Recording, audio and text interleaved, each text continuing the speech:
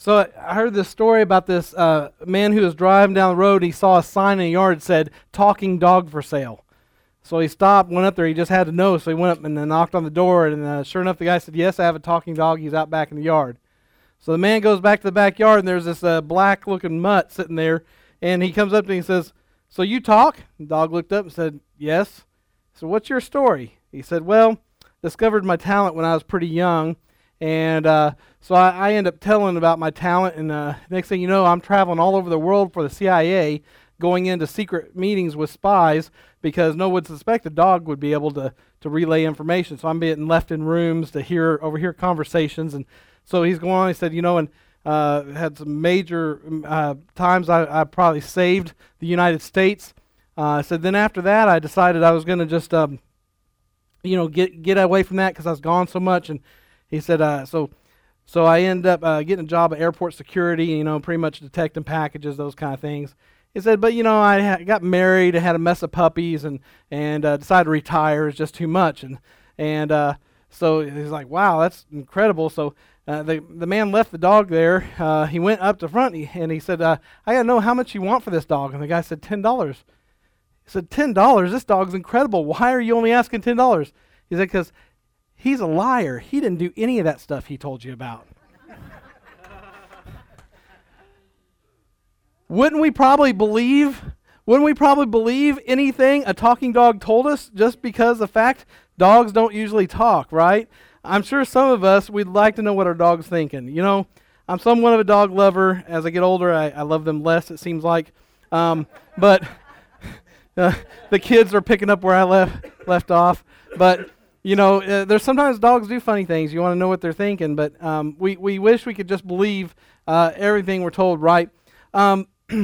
So I want to kind of take a step back for a minute because I've been staring at this little bottle of water up here, and this I didn't do this at the first service, but I kept my attention kept drawn to this, and the reason is because there's another bottle of water here this morning, and over the weekend, all the salty stuff we ate, I got parched and I drank that, and I came up here and I was sitting up here thinking, man, I shouldn't have drank that coffee because my throat's sore, and I already drank the water. And I look and there's another full one. And I don't want to take away from the pastor appreciation because I know y'all and Ken and all that put that together, and some of y'all are sacrificing. I mean, our car's already been detailed, and we know everybody works hard for their money, and we're obviously no one hopefully does ministry for the money, and so it's appreciated.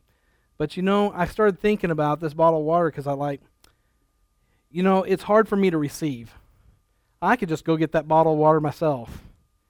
That's how I feel. People, I'll get that for you. And Jen and I are the same way. Our house, we're having to teach our kids because both of us, that area rubbed off on our kids too much. And it's like you want them to sometimes just leave you alone because I'll get that for y'all. It's just almost too much, but it's hard to receive. But, I think as I was looking at that bottle of water is, what I'm learning is this bottle of water is not for me personally.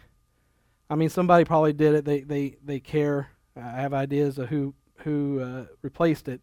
That's not typical. I don't always say you got to have a bottle of water for me. But I'm doing ministry this morning. And you see, the thing that means the most to me, I think, is when people are willing to carry the burden of ministry just to take some of it off. And so it's a little bottle of water, but to me, it means a lot more. And I pray that all of you find your place at New Song, to find where you, not for me, but for others that are already doing ministry, find that bottle of water for them. Nathan, I was thinking back when I asked Nathan, and he had been coming to New Song faithfully, and everybody knows Nathan's quiet. Sorry, Nathan, you get picked on a lot. The quiet guy always does. But, I came and said, hey, you seem to know technical things. Would you be willing to do the sound booth? Well, it's not my favorite thing. Exactly what I said, not my real favorite thing, but if you really need somebody. So I left it alone. And then we got desperate again, and I came back and asked Nathan to help me again. He went in, but that opened a door because we had no idea all of Nathan's talents and his desire, how deep his desire was to serve the Lord, how he desires. And I do talk about Nathan a lot because he's made himself available and we're around each other. It's not to love him more than I love you guys. It's just where we're at as a church, we really need all of us to find our places. And this isn't the sermon today, but I just kept staring at that bottle of water, and it just made me thinking, and Ken might have been the one that done it, but Ken does the same thing. You know, it's all of us find our place, not for me. Because that's what I struggle with. I'm not asking you to do it for me. I'm asking you because as believers, we've got a big task ahead. There's a city that needs Jesus that we're planted right in the middle of, and we've got a good running start. We've really got a good running start. This last 8 years has been great. Got a great relationship with our city leaders. Got a great relationship so far with the community. We haven't messed it up, you know.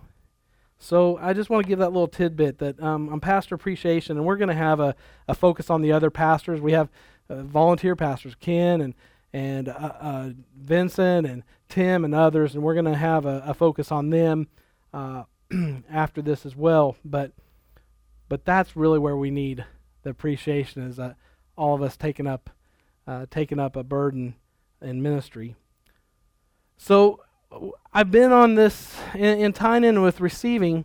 Let me ask you this: you ever? How many have had a baby, or your wife had a baby? Okay, Kevin, thank you. Kevin was kind of like, so thanks for joining us. So anyway, but you've had a baby. How many have ever tried to feed that baby when the baby didn't want to eat? You know, stiff lips, jaws locked, and you're trying to get that food in, right? And they develop good hand-eye coordination. So next thing you know, they got the hands in there, and you're going to feed them, and all of a sudden you're getting it in the ear or down the front of them or whatever, but they're an artist at not getting that food in, right?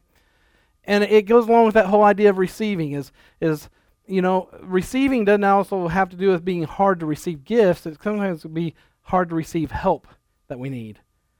And so we've been on this track for the last few Sundays talking about a topic that for this church in particular may be harder for us because we are in a Pentecostal denomination, but it's not written on our sign. It's not in a handbook you get. And some of you come from different backgrounds, and some of you are happy the fact that, you know, we only have so many sermons a year on the topic of the baptism of the Holy Spirit with the evidence of speaking in tongues. Because it puts you in a place where I can fit in, and those Sundays I'll just be gone. If I know we're going in a series about that, I can just be gone. But I want to challenge you today that there's another side to it. This isn't for Pastor CJ to see a reaction in the real altars. This isn't for us for anything for me. But we may have a problem with receiving, both for our benefit and for the benefit of others. Because there's this thing that has happened among denominations. You know, so you got Democrat and Republican, right? If you're a Democrat and you tend to think, I got to vote Democrat, right? And sometimes you won't even see the blaring person. Oh, I was going to say idiot, but that wasn't nice.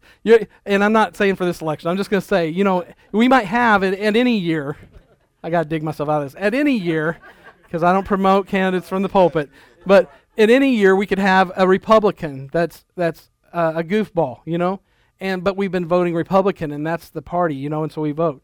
And I think sometimes as Christians, we have labeled ourselves either by denomination or by comfort. We've labeled ourselves in such a way that we can't explore beyond that box. So it comes to things that separate denominations, like the baptism of the Holy Spirit, speaking in tongues, and we separate ourselves. I'm so far off from my notes right now as far as taking things to order. But, you know, first service, I just was having problems with the way it was going, and I want you guys to hear my heart. Ultimately, we have a task bigger than us.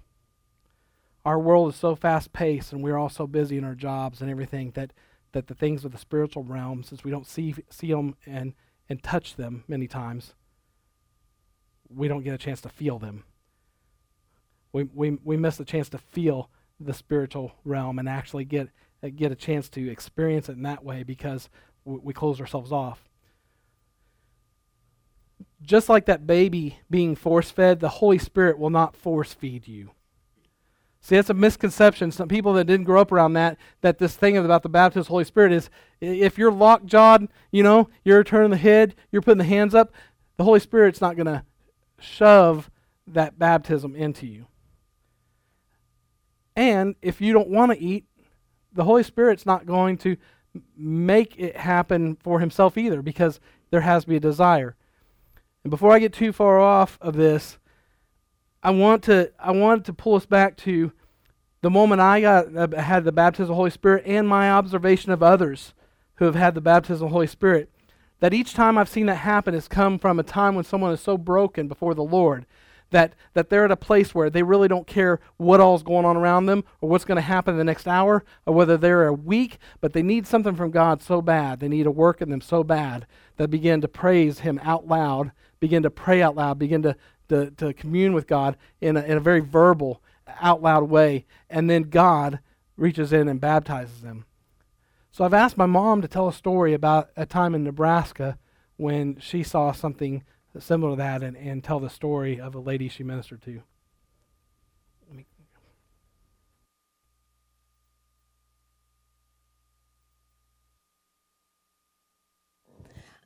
We were pastoring in Nebraska, and we'd been there a few years, and God had just really spoke to my heart about mission. I mean, I was getting such a burden for missions.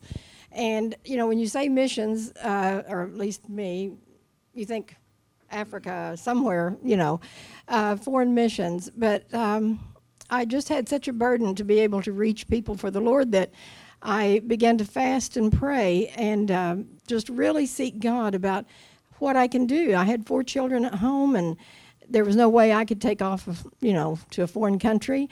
But I wanted so desperately to be in a position to really win souls, so I began fasting and praying and seeking God what I could do. And one day in my praying, it was just like God said, look at your neighborhood, the neighborhood you live in. And, we don't always think that's a mission field, but God said, this is your mission field. And so I did. I thought, okay, there was a young couple had just moved in on the left of us. There was only 4 houses on our side of the street. They were the first. They'd just moved in, had 4 small children, and there was us. And the next door was another young couple with 1 little girl that I knew they did not go to church. They had, in talking to them, you could tell they were not serving the Lord as we think anyway. And then next door to them was a young couple with 2 children. Their son played with CJ all the time, and I knew they didn't go to church. Across the street was about 4 little elderly widow women, and I wasn't sure about them, But anyway, God began speaking to me about if you really want to do a mission work, it's right here. So I've told in the early service, I've always believed God has a real sense of humor. Many times I've felt like He's looking down at me and laughing and saying, there she goes again, because I'm always doing crazy things. But that was when the teaching really began coming out about building relationships. Up to that point in church, it seemed like, you were supposed to go tell people, if you don't come to church and get saved, you're going to hell and that kind of thing. You just expected them to come to church and get saved. But they really began teaching, build relationships with people, and you'll win them to the Lord. And so I was listening to that, and so my first thought was, okay, what I'm going to do is have a neighborhood barbecue. We're going to get all these neighbors to come over, and we're going to get really better acquainted with them so that we can, get to know them better. And eventually, when they see that just because we're Pentecostals doesn't mean we're nuts, And I thought, then once they get to know us, then we can invite them to church. It's all going to be so pretty and so neat and nice, And, of course, this week we were busy. Next week we were busy, and I was not getting the barbecue planned like I thought. And I was getting kind of frustrated with that. Well, lo and behold, on a Wednesday afternoon, Lori, the gal that had moved in next door with the 4 little children, came knocking on the door. And she said, I just wondered if your church has any programs for children. And she said, I was raised Catholic, and when I go to church, which the way she said it, we knew she didn't go regularly, she said, the Catholic Church here has nothing for children, and I would like for my children to be involved in some kind of programs. And I said, yes. And matter of fact, we have Royal Rangers Missionettes, explained that to her. And I said, in fact, we're having that tonight. Would you like for them to go?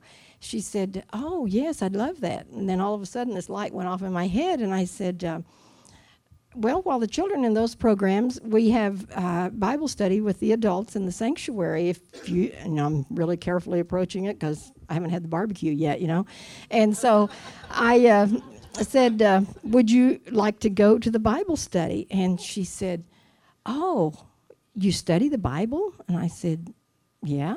She said, and like I told earlier, I don't think that's the way it is here, but up there, they taught the people that they were not supposed to read the Bible. They were only supposed to let the priest tell them what the Bible said. So she said, I've never studied the Bible before. And I said, well, you can go. So, okay. So she went that night, took the kids. They loved it. She was so excited that she could read the Bible and talk about it. So she said, I want to go Sunday. I thought, great. This is moving fast. I thought, God, you're not waiting on me. I had this plan, and you're just not going along with the plan. So she wanted to go Sunday, and she said, I'm going to see if my husband, his name was Dallas, she said, I'm going to see if Dallas will go. Well, Sunday morning, here they come, all 6 of them. They come to church, and I wasn't sitting beside her. I was at the piano. Well, lo and behold, right in the middle of the service, the Holy Spirit came down. There was a message in tongues and interpretation. Well, they left and went home after service, and we went home. Clyde and I had a call to make that afternoon. We weren't home. And in the middle of the afternoon, there's a doorbell rings, and there stands Lori. And Jim, our son, who comes to church here, he was the only one home. She comes in, she says, I want to know what that was. What happened in service this morning? What were they doing? And so Jim, I don't know what all he told her, but he explained to her that the message in tongues and interpretation. And she told Jim, she said, that scared me to death. Now, you have to realize a Catholic who has never been in a Pentecostal service and, didn't know anything about all this stuff, she said that she had grabbed her husband's hand, and she said literally she was so scared she dug her fingernails into his hand, almost had it bleeding because it just scared her to death. But the thing was, it was real. It was real. And, if it's really the Holy Spirit, it still touches hearts, even if they're scared to death. So she said, Jim explained it to her, and she said, okay. So Wednesday night, here she was back again. She came a couple of weeks, and she was getting a little easier with this thing of the speaking in tongues. And she said one day, she said, I think I want that. Do you think I could have that? And I said, of course you could. And she said, I told her, I said, now, here we go with my plans again. Clyde had this book that explained all about the Holy Spirit, so I go and give her the book, and I'm thinking she has 4 little kids. She doesn't have a lot of extra time. I'll give her 3 or 4 days at least to read part of it or all of it, and then we'll sit down and talk about it. And I've just had this vision of me leading her through to the Holy Spirit. Well, the next morning early, she called me, and she is just so excited. She said, Doris, I stayed up all night last night, and I read the whole book. And she said, oh, I'm so excited. She said, I was doing my laundry, and I started down my back steps to go out and hang out a load of laundry. And as I got about halfway down the steps, these words just started coming out of me. And she's just, she was just rattling 90 to nothing. She was so laughing and so excited. And after she told me, she said, I don't know what they were. I didn't understand what it was. She said, do you think that happened to me? And I said, yeah, Lori, I think you've been filled with the Holy Spirit, And again, I thought, well, God must have been laughing, thinking, here I had this plan, that I thought we were going to follow. But it was a beautiful thing that she did receive, and it's so simple when you just open your heart. She was totally open to God, and I didn't do this in the early service, but after I sat down this morning, God really spoke to me, and I hope I can do this. Just take another couple of minutes. God spoke to me to tell my own experience. It's not a sad story, not something to make you feel sorry. It's just a fact.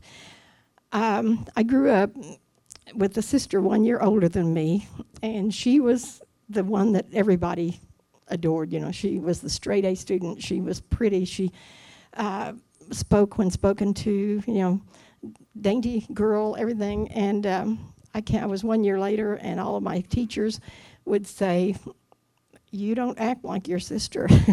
I was a C student. I mouthy, talking all the time, crazy, And so I grew up always being compared to her. And like I said, I'm not trying to tell a sob story. It's just the way things happen.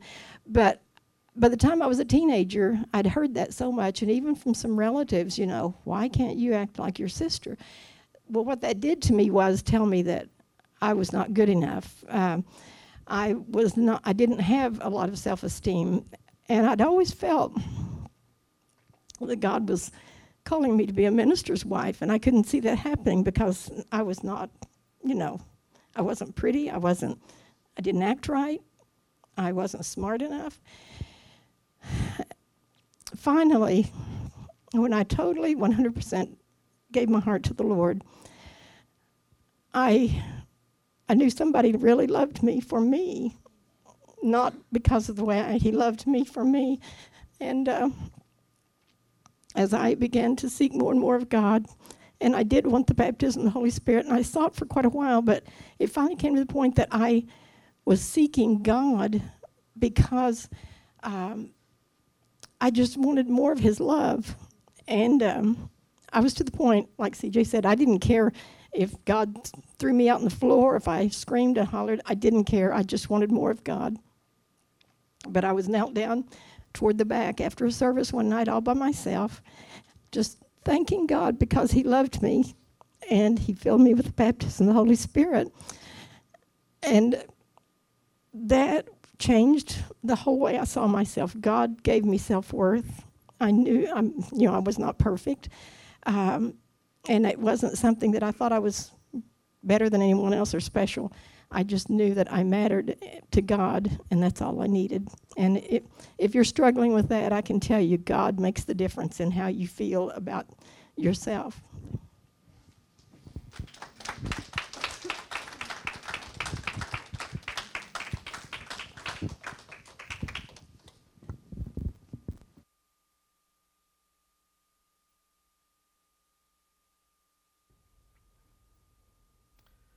You see, it's easy for us to, especially Christians that have been Christians for a while that have not received, or you've been in a denomination or a belief that doesn't teach about the baptism of the Holy Spirit, doesn't believe it's for today. But you see, this isn't something that's meant for our self-satisfaction or for comparison to others. I believe the Holy Spirit for sure told Mom to share that last part, because that is truly how it was for me too. I didn't have a lot of self-worth before I was baptized with the Holy Spirit. But I learned what it was to just be perfect in who he made me. Not that I ever stopped messing up, but that God was truly working on me. If you want to turn with me to John chapter 7, verses 37 through 39. John chapter 7, verse 37 through 39. I'll borrow off of our speaker last week, although I won't go as long, but if you got it, say got it. If you don't got it, say hold on. Okay. John chapter 7, verses 37 and through 39.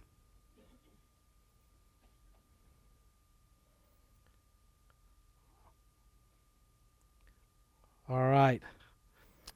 On the last and greatest day of the feast, Jesus stood and said in a loud voice, "If anyone is thirsty, let him come to me and drink. Whoever believes in me, as the scripture has said, streams of living water will flow from him."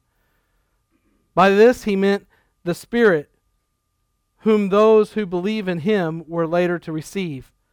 Up to that time, the Spirit had not been given, since Jesus had not yet been glorified. So Jesus offers streams of living water. So this isn't like the little boy, Jesus' little boy with a lemonade stand offering you a small cup of lemonade for a quarter. This is talking about an abundant supply of living water. So what's living water? This is terminology being used in Scripture that we need to understand. What is living water? John, Apostle John answers that that question in verse 39 when he says, when he said living water, he was speaking of the Spirit who had been given to everyone believing in him. But the Spirit had not yet been given because Jesus had not yet entered into his glory. So living water is the Holy Spirit. And Jesus offers to fill you and I overflowing with the Spirit of God. Now understand, I believe that at salvation, the Holy Spirit comes to live in you. We know that from Scripture. He comes to live in you. So when we're talking about the baptism of the Holy Spirit, we're talking about the Holy Spirit's inhabiting you. We're just talking about Him doing another work in you.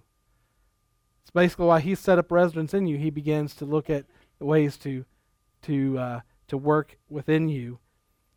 According to Jesus, this abundant filling with the Holy Spirit is not automatic. Before anyone can be filled, Jesus identifies 3 prerequisites. But before we look at that, I want to look at how we can be filled with the Spirit. Some of you may be wondering what being filled with the Spirit is. Well, we want to be on the same page on that because it's hard to move forward before we all know what that means. Simply put, it means being filled with God because the Holy Spirit is God. God lives within you and me. You see, we don't really want to think of God as like a pitcher of water. I've seen this illustration before where they pour it and then it pours over and spills over. But I think more of God like an endless ocean, like seas that you can never reach the end of. And so many of us think at salvation that we receive God and we've got all of God that we need, we've got all of His Spirit that we need, and we're done. And what I believe we do in that is we begin to create a roadblock in our spiritual growth, saying that I don't need any more of God, and so we tend to shut off any other additional work that He wants to do in us. And so the Holy Spirit's whole intention in dwelling in us is to be able to recreate all the time in us, to be able to change, to chisel away at the things that need to change. So what does it mean to be filled with the Holy Spirit? Again, to be filled with God because the Holy Spirit is God. So God lives within you and me. If you're a believer, the Bible tells us that when a person believes upon Jesus and is rescued from their sin, the Holy Spirit comes into that individual. And 1 Corinthians 6:19 says, "Do you not know that your body is the temple of the Holy Spirit who is in you, whom you've received from God?" So you are, as a believer, the sacred dwelling place of the Holy Spirit. God is not just out there somewhere. God has designed you and me to be His home on earth. And God lives in you. That's why when I talk to someone who says, I say, are you a follower of Christ? Like, oh, yeah, I believe He's real. I believe He's real. Oh, yeah, I grew up going to church. My grandma, I did that sinner's prayer thing. You see, for someone who the Holy Spirit's continue working you, you already have this little check in you that says, this person needs to be lit up because they're thinking this is like a one-time shop. You know, I come in, I got some God back then, and I'm good. But that's not the way God wants to work, and we know that from Scripture. The Holy Spirit comes into our lives and makes an immediate transformation with us. As the Bible says in 2 Corinthians 5:17, if anyone is in Christ, he is a new creation. The old is gone, the new has come. However, being filled with the Spirit is more than just God living within us. The Bible also teaches us that there is a subsequent spiritual experience called the baptism of the Holy Spirit, or being filled with the Spirit, both of those being used interchangeably. But the second infilling of the Holy Spirit is evidenced by speaking in other tongues. In other words, almost every reference, not every reference, there's a few that are silent that don't mention tongues, but scholars are able to show that every time the baptism of the Holy Spirit is being referenced, the initial physical evidence is speaking in tongues. The book of Acts records how early Christians experienced this dynamic experience. An example is Acts 2:4, where it says, all of them were filled with the Holy Spirit and began to speak in other tongues as the Spirit enabled them. This is the upper room experience. And then Acts 10:45 and 46, the Holy Spirit was poured out even on the Gentiles, for they heard them speaking in tongues and praising God. In Acts 19:6, when Paul placed his hands on them, the Holy Spirit came on them, and they spoke in tongues and prophesied.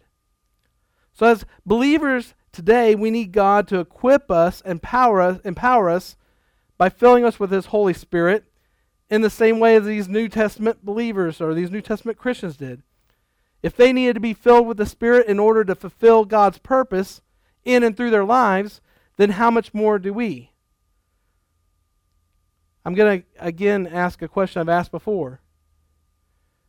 So I hope this will get us at least past some maybe denominational or some labeling issues in our mind. If God wants to do something else in you, is your answer yes or no? I'm not talking about Pastor CJ trying to teach you and you trying to accept what I'm teaching and say, well, I could see this a different way. I'm saying if God, independent of what it is, wants to do something new in you, is the answer yes or no? If the answer is yes, then what is that thing that he wants to do? You'd have to find it from Scripture. I mean, everything we have on our basis of knowing the character, nature of God and our whole faith in Him comes from His living, breathing Word. So it would have to come from His Word. So let me ask you this. When you look through, what additional works are there beyond salvation? And that's why we teach on this, because the evidence is that the major work that happened at His ascension was go and wait out in the upper room and don't leave there until the Comforters come. And people who are afraid to be witnesses were going out even unto their death. So God is ready and willing to fill us with His Holy Spirit or baptize us in the Spirit with the evidence of speaking tongues.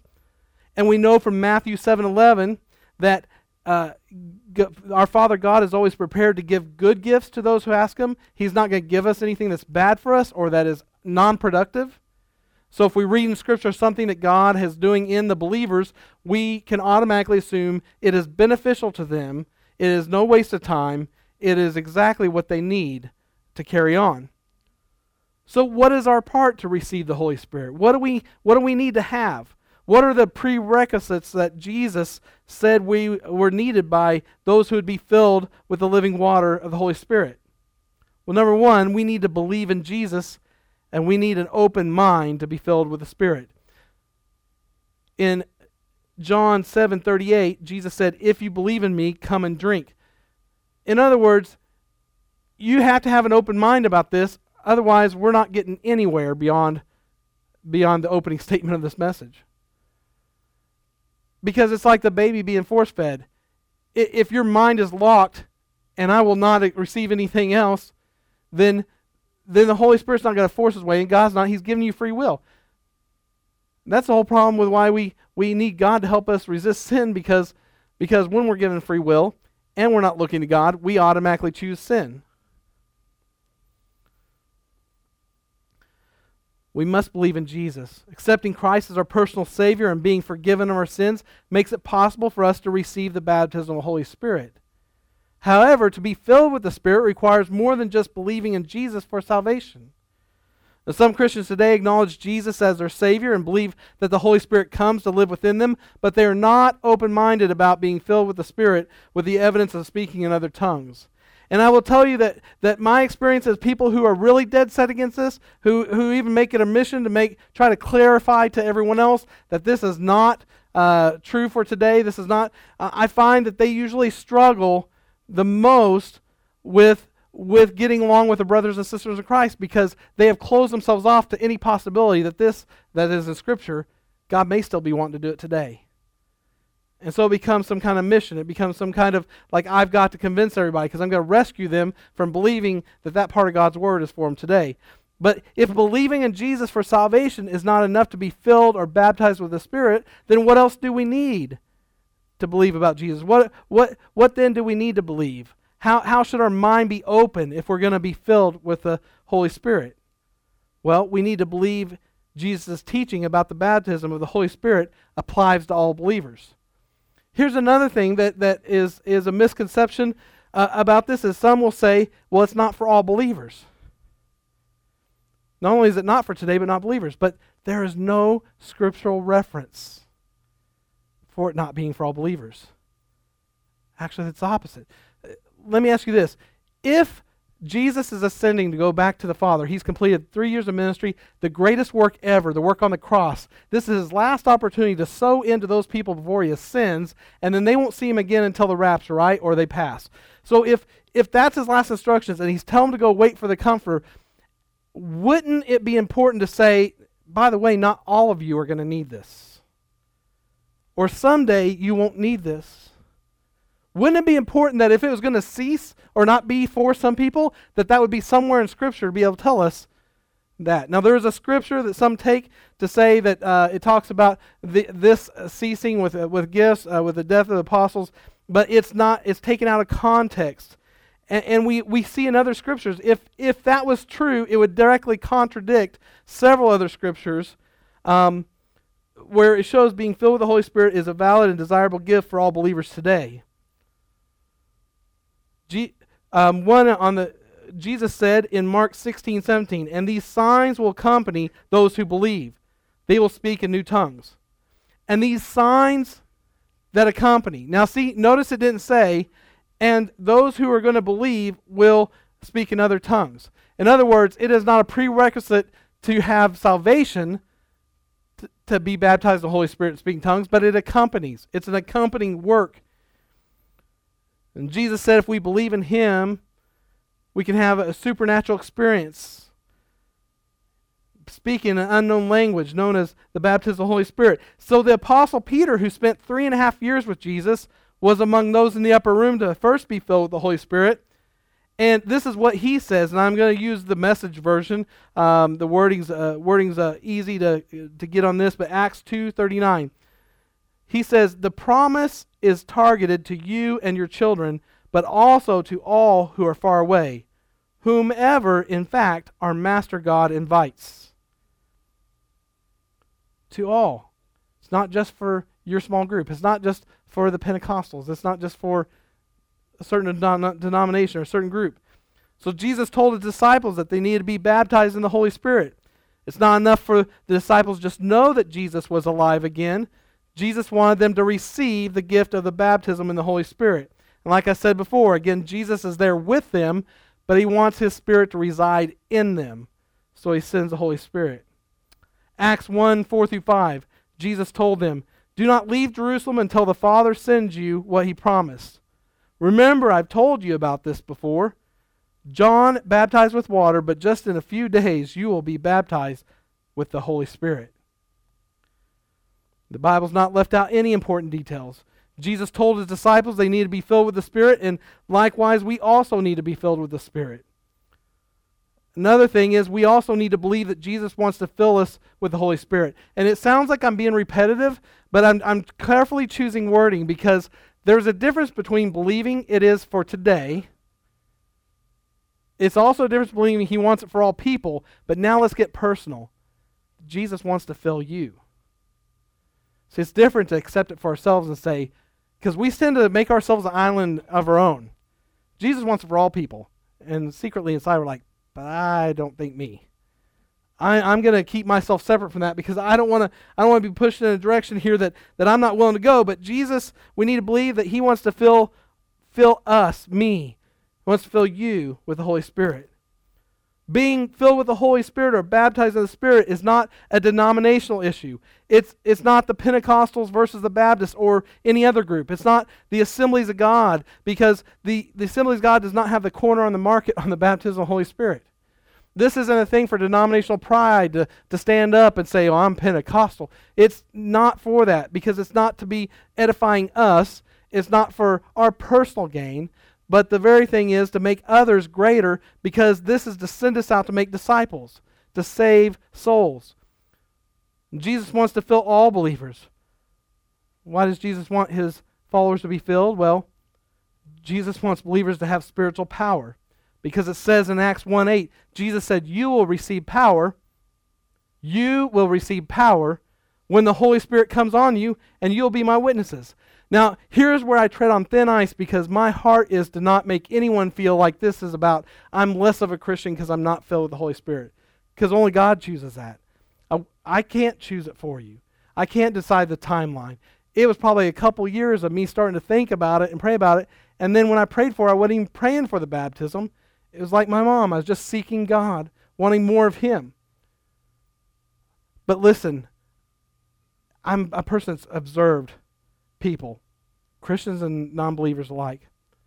And if I could step out of my role right now as a pastor of a Pentecostal church and speak heart to heart to you, this is not judgment call on me or from me.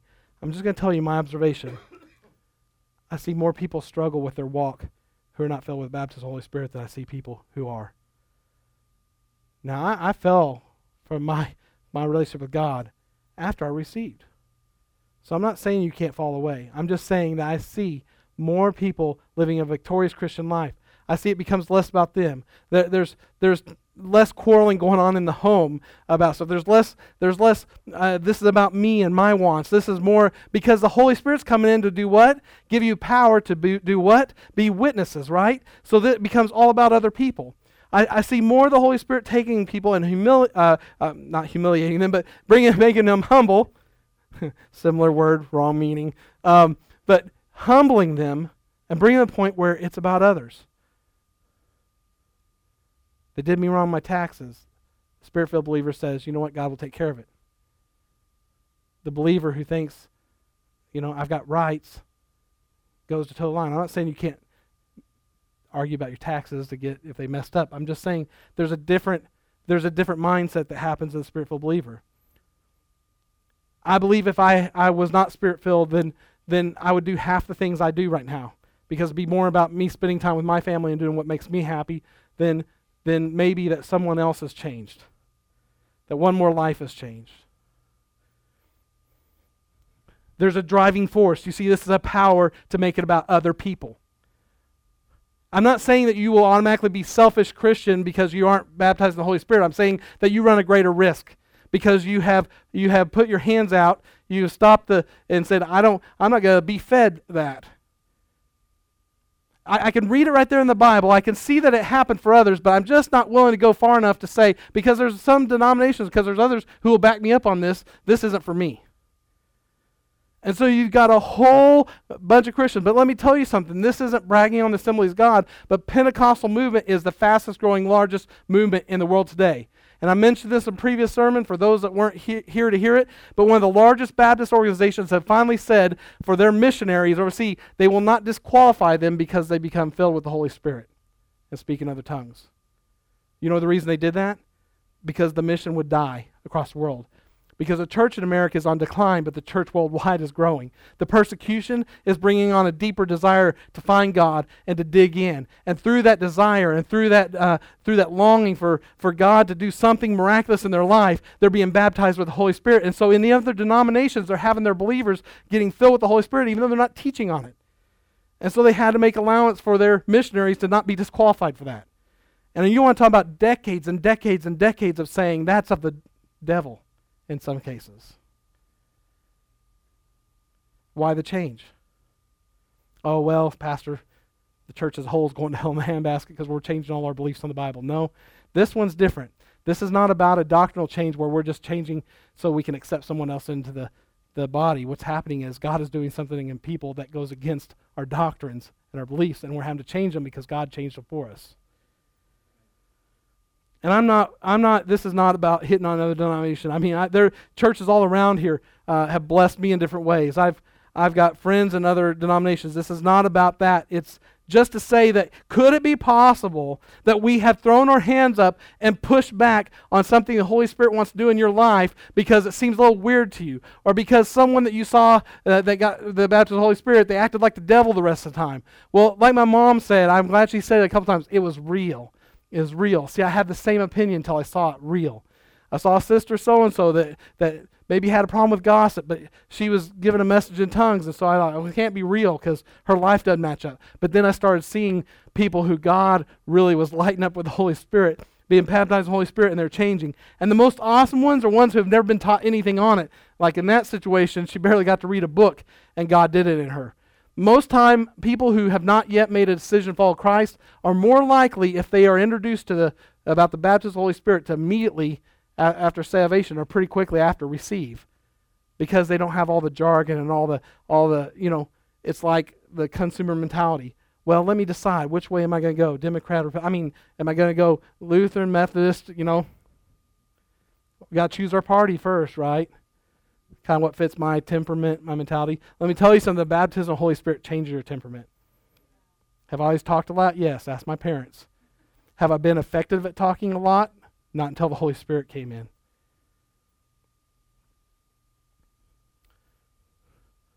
When you are filled with the Holy Spirit, you will sense God's great love for you. It's like this huge hug from God. You'll be edified and encouraged in your faith in Christ. You'll have great joy in the Lord. And these are all great things, but none of them are the reason you're baptized with the Holy Spirit. As we covered before, you're empowered to be a witness for the risen Christ, and 2, the Holy Spirit baptism aids in resistance to temptation. Being continually filled with the Holy Spirit means that you're staying sensitive to the Holy Spirit. So when the Holy Spirit says, stop it, don't do that, it's dangerous for your walk with the Lord, you stop. The Holy Spirit conviction, you're more sensitive to it. Does a believer who received the Holy Spirit into their heart, receive God's Spirit into their heart at salvation, do they have the ability to be convicted of sin and turn? Yes. That's the job of the Holy Spirit too. Does it intensify when you've opened yourself up and let the Holy Spirit baptize you? Yes, it does. Peter and John were imprisoned and threatened, but they fearlessly stood for Christ. This was just after they were brought before the same religious leaders who had Jesus crucified. They're brought before them, and Peter and John were imprisoned and threatened, but they fearlessly stood for Christ. And the Bible even tells us that the religious leaders noticed the courage of Peter and John and took note that these men had been with Jesus. So before, they knew Jesus and he had some followers. Now they know some names. They're standing out. What made Peter and John different? Where did they get this spiritual power? It came from having been filled with the Holy Spirit.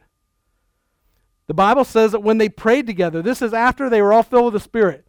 So after the Acts account, when they prayed together, the house was shaken and they were all filled with the Holy Spirit and spoke the word of God boldly. And I can tell you, I've walked into prayer meetings where the Spirit of God is saturating people and they are beginning to get baptized in the Holy Spirit, and I felt my knees tremble. You literally feel like the building must be shaking because the power of God is so strong. At the Brownsville revival, there were people who weren't even believers who walked in and would fall to their knees because the power of God was so strong and the presence of God was so strong in the place. There's been revivals in the past where judges would tell people you can either go to jail or go to the revival. And you probably ought to go to the revival because you'll end up changed there. The other time's just doing time. See, when people totally become recklessly abandoned in the Spirit of God and say, I don't care what I look like, I don't care what I sound like, I don't care what anybody thinks, this is between me and God, and I'm going to settle this right here and now. I'm tired of looking at Christianity as just something to go do on Sundays, and then I struggle with my sin, and I can't overcome anything, and it becomes just something that everybody does, and on the outside I'm going to let everybody see me as a Christian, but if they knew what went on the inside, they'd be sorely disappointed. See, the Holy Spirit continues to do a new work. He's living there, but he wants to do something new. And you're dried up on the inside. You're even getting angry. You're just finding that it's getting harder and harder to serve the Lord because you're not letting him do anything new in you. And some, we don't have, again, Assembly's God or Pentecostal in the name on the sign, and that was done intentionally before I was here. And so we tend to get people who are from different backgrounds because there's no barrier there. They don't read the sign and just go. But take advantage of that. Because the Lord, if this is putting you on the edge, the Lord has planted you here because he's trying to do something in you. Ken, will you come? Now, listen, most of the time when we have services like this in a Pentecostal church, we'll start telling people, come up to these altars and I've been in the ones where you got somebody trying to push on you, or you got this and that, and that's all the fake. God doesn't need anybody to fill you with the Holy Spirit. He doesn't need anybody else involved. I can tell you it's great to have people pray with you. So I'll be up here and I'll pray with anybody that wants to come up, but you can be right there in your seat and pray. But I don't know where you're at on the journey. Maybe you're still struggling with whether this is even for today. I can see it right there in the Bible, Pastor, but I'm not sure this is really for today. I might take the other side on this. And as Kenny begins to play, I want us to just close our eyes for a moment. Maybe you're at the point where, okay, I can settle on that this is for today, but I don't think it's for everyone because I prayed for it before, or I have no desire to pray for it. And well, let me tell you something. You shouldn't really be praying for the baptism of the Holy Spirit. You should be praying that God will do something new in you, and you keep seeking him. And then the more hunger and desire you have for him, then He'll do the work that He wants to do in you. Maybe you're at the point where, hey, I'm just afraid that I'll be rejected. I feel like I've been rejected my whole life, and for God to reject me on this, what if I pray and it doesn't happen right away? Like I said, I think it was 2 years when I finally got open to it at all. I still struggled for 2 years over it. But you got to first believe that Jesus wants to fill you. So as our heads are bowed, eyes are closed, I'm just going to give you a moment between you and God. You work out the details with God wherever you're at in this journey. If you need to be up here praying with me or with others, that God would fill you, that God would just do something new in you, then you need to come forward. If you need to find a place by yourself at an altar, or you need to be at your seat, or if you feel like you need more time to search the Scripture and let God search your heart and you feel released to go, but this will be the formal dismissal for the service. You spend as much time as you need, and I'm here to pray with you if you need that. Love y'all. God bless you. If you're new here today and you're able to stick around a little bit, if you go to the foyer, I'd love to visit with you before you leave. God bless you. Have a wonderful Sunday. Surround me.